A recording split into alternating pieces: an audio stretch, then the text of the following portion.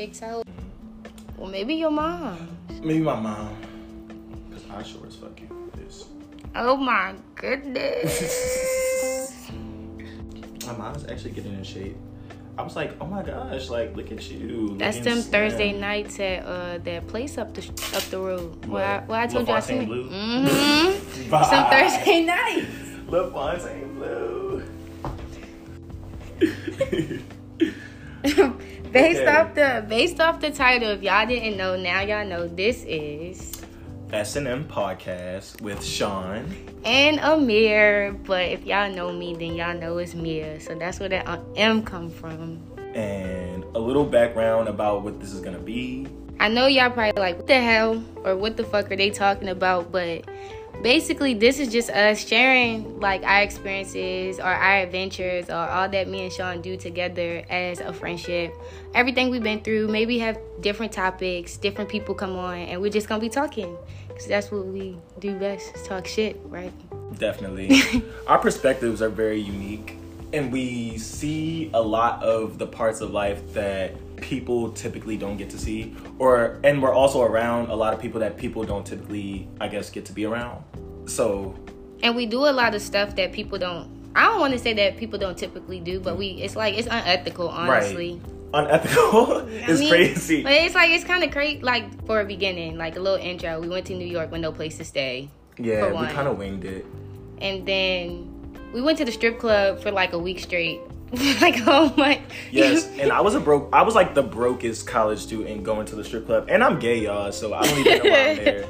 But basically, this is just us broadcasting our adventures together. Hopefully, y'all get interested. We try to make this as fun as possible and as interesting as possible. So if y'all with it, y'all with it. And if y'all not, then more power to you.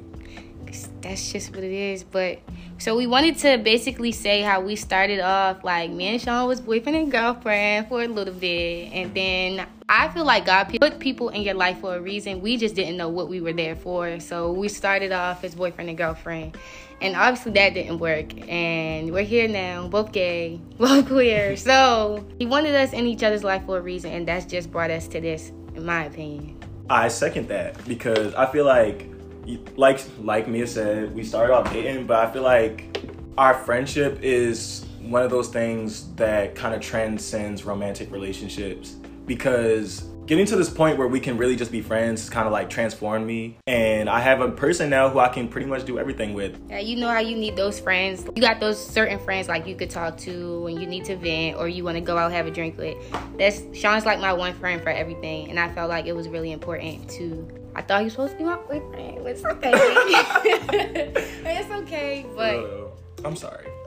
But basically, that's what S&M is about, and a lot of people tell us that we should do it, and we're doing it. So all y'all who's saying we should do it, tune in. Y'all better be tuning in and sharing. People just find me to be a very interesting person, and I've always been told to do YouTube and things of that nature. So why not do it with one of my closest friends who has a journalism major? You know?